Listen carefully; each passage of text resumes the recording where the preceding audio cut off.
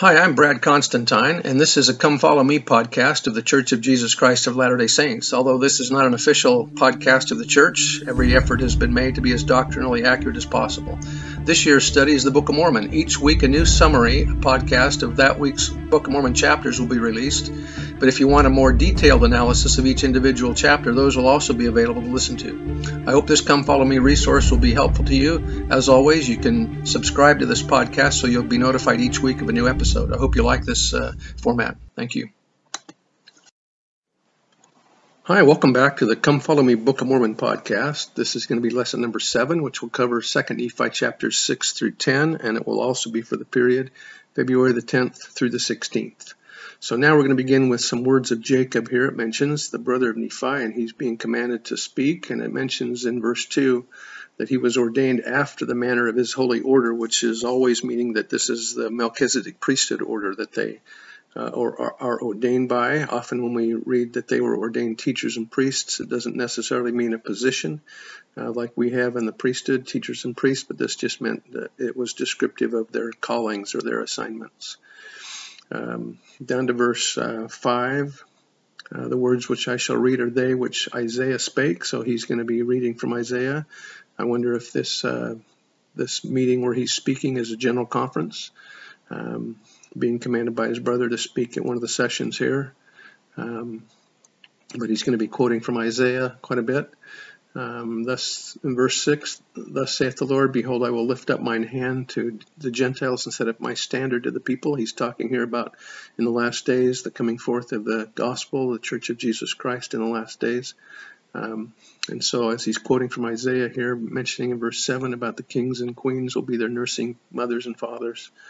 Verse 8, Jacob is speaking concerning those things that are in Isaiah. The Lord has shown me that they were at Jerusalem, have been destroyed, or been carried away captive. But then in verse 9 he says that the Lord shown unto him that they should return again to Jerusalem. And that'll be prior to Jesus' mortal ministry when the Jews return back. Verse 11 then he talks about the scattering and the gathering of Israel. And that's kind of the theme of Isaiah. A lot of it is the scattering and the gathering of Israel. Verse 13, he mentions that the people of the Lord are those who wait for him. And hopefully we're waiting for the second coming. We're doing what we can to get ready and prepare and watch for it. But that means that we are his people if we're looking forward to that. Verse 14, he mentions that the Messiah will set himself again the second time to recover the house of Israel, which is talking about the restoration of the gospel, which has already been started, which is on its way. Verse 17, he mentions that the mighty God shall deliver his covenant people, even though there might be destructions and pestilences and things happening in the last days, but he'll deliver his people. Down into chapter 7 then, this is the same as Isaiah chapter 50. So we begin another chapter of Isaiah here. And so this is, again, some of the imagery here. Isaiah is talking about the Savior, that a lot of these prophecies then are just about him. Down to verse 4, he mentions that the Lord gave me the tongue of the learned. Christ will speak with great knowledge and eloquence. He will know what to say at the right time. He receives revelation. It mentions in verse 5, I was not rebellious, neither turned away back. In other words, Jesus is going to completely fulfill his mission. Verse 6, I gave my back to the smiters and my cheeks to them that plucked off the hair. So the servant is given his cheeks to those who pluck out the hair. The Oriental regarding the beard is a sign of freedom and respect, and to pluck out the hair of the beard is to show utter contempt. Now we know that it doesn't mention in the scripture about Jesus' beard being taken out while he was being punished or afflicted. But I wonder if all the other prophecies about him were fulfilled, if that one wasn't too. That would explain if Jesus lost his beard during the trial and the scourging. I wonder if that was another reason why Peter could say, I don't know who that is, because he wouldn't have recognized him or could have used that as an excuse. Just a question. Verse 6, he says, I did not hide my face from shame and spitting, and this is the suffering that Jesus is going to go on our behalf. Verse 7, he says, I set my face like a flint, meaning he was not diverted from his mission, from his going through the atonement, going through the crucifixion. He was set on doing that, and nothing got in the way of that. It talks about his sorrow. Let's go to chapter 8, which is also Isaiah 51. He mentions in verse 3, the Lord shall comfort Zion. He will comfort all her waste places, which meant that Jerusalem is going to be restored. The earth will be renewed and receive its paradisiacal glory, which will be at the millennium when the Savior returns. Verse 4, the Latter-day Saints are the Lord's people, and the law has now come. It is the fullness of his everlasting gospel, and by it will be judged the world, and it now stands as a light to everyone. Verse 5, my righteousness is near, which means the millennial day is almost here. My salvation has gone forth. In other words, the gospel is being preached throughout the world. Verse 7, he tells all men to hearken to the words of God and to obey as they hear it. Verse 11, therefore the redeemed of the Lord shall return and come with singing unto Zion. I wonder if that's talking about the tabernacle choir. Everlasting joy and holiness shall be upon their heads, meaning priesthood ordinances from the temple. They shall obtain gladness and joy, and sorrow and mourning shall flee away. And again, that's the millennial condition. Verse 16, I have put my words in thy mouth. So this is an expression that means that the Lord Jehovah is placed upon his people, and they know the name by which they are called. Down to verse 18. There's none to guide Israel, and this means that Israel lost both the priesthood and the gifts of the Spirit. He mentions in verse 19, these two sons are come unto thee. In other words, God has sent two priesthood holders to assist and bless Israel or Jerusalem. And it talks about the sword and the famine. But then in verse 20 it says, thy sons have fainted. In other words, those that were supposed to be the leaders of Israel, they have not fulfilled their responsibilities. They've not done well. But then it says that save these other two sons. They lie at the head of all the streets as a wild bull in a net. They are full of the fury of the Lord and the rebuke of thy God. Now this, in taking just that alone, it kind of makes it not very clear as to what he's talking about. But when we take it in connection with other scriptures, specifically in book of Revelation, chapter 12, verses 2 to 12, it talks about these two sons, or these two men that are called to serve in Israel, and that these two great prophets, which will prophesy in the streets of Jerusalem for 3.5 years, and that they will be there to protect and defend Jerusalem during the Battle of Armageddon that will take place in Jerusalem and around the area, and that these two prophets will be slain.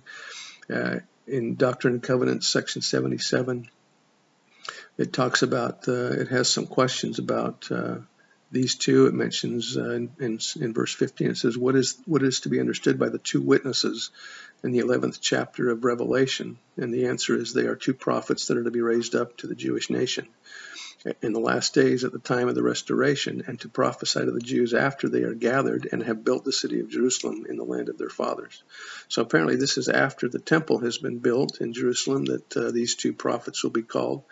And as Elder McConkie said, that he says, no doubt they will be members of the Council of the 12 or of the First Presidency of the Church, and that their prophetic ministry to rebellious Jewry shall be the same length as our Lord's personal ministry among their rebellious forebears. So we know that there will be at least a couple of prophets that will be called to serve in Jerusalem prior to the second coming, and that they will be either members of the 12 or members of the First Presidency. So then let's go down to chapter 9 of 2 Nephi. And again, this is a continuation of a talk here. He says in verse 1, now, my beloved brethren, I have read these things that ye might know concerning the covenants of the Lord, that he has covenanted with all the house of Israel. Down to verse 4, I know that ye have searched much, many of you, to know of things to come. And that's our object, is to know of things that are going to happen in the future so we can be prepared for that. Verse 6, for as death hath passed upon all men to fulfill the merciful plan. So death is a mercy for us. We don't want to be here forever. We want to go on to the next part of our lives here next into the spirit world. And so because of the fall and transgression of Adam, that we are allowed to do that. But verse 7, it says, wherefore there must needs be an infinite atonement. And so this atonement of Jesus Christ is not just for our earth, but it's for all the planets that God has ever created or ever will. And that because of the atonement, then we will become resurrected and regain our bodies again, and that those will be inseparably connected to our spirits. He says in verse 7 that if that had not happened, that this flesh must have laid down to rot and to crumble to its mother earth to rise no more. So once death had come, that would have been the final end of us had it not been for an atonement. But in verse 9, we would have been miserable like the devil and been with him forever. We would have become sons of perdition ourselves. Verse 10, oh, how great the goodness of our God for our escape from the grasp of his awful monster, even death and hell. So death and hell will not have a continual grab on us because of the atonement of Christ. Verse 13, oh, how great the plan of our God. For on the other hand, the paradise of God must deliver up its spirits of the righteous. In other words, everybody's going to be resurrected, both the wicked and the righteous. Verse 14, we shall have a perfect knowledge of all our guilt and all our uncleanness and our nakedness. In other words, when he says nakedness, that means that those that are not covered by the atonement will be subject to the penalties of sin. Those that have repented, the covenant or the atonement will cover them, and they'll be forgiven and become as though they had never sinned. He mentions here the righteous shall have a perfect knowledge of their enjoyment, and their righteousness being clothed with purity, even with the robe of righteousness. And that's our goal, is to repent continually so that we can be forgiven of our sins. Verse 17, the greatness and the justice of our God, for he executeth all his words. Down to verse 19, the greatness of the mercy of our God, the Holy One of Israel, for he delivereth his saints from that awful monster, death, devil and death. The holiness of our God, for he knoweth all things. There's not anything save he knows it. Isn't it comforting to know that God knows everything? He's not still learning. He's not finding a new plan of salvation. The plan that we have is the plan of salvation for everybody, not just on this earth, but on every other planet throughout the entire universe. And that's because this is the only plan that works.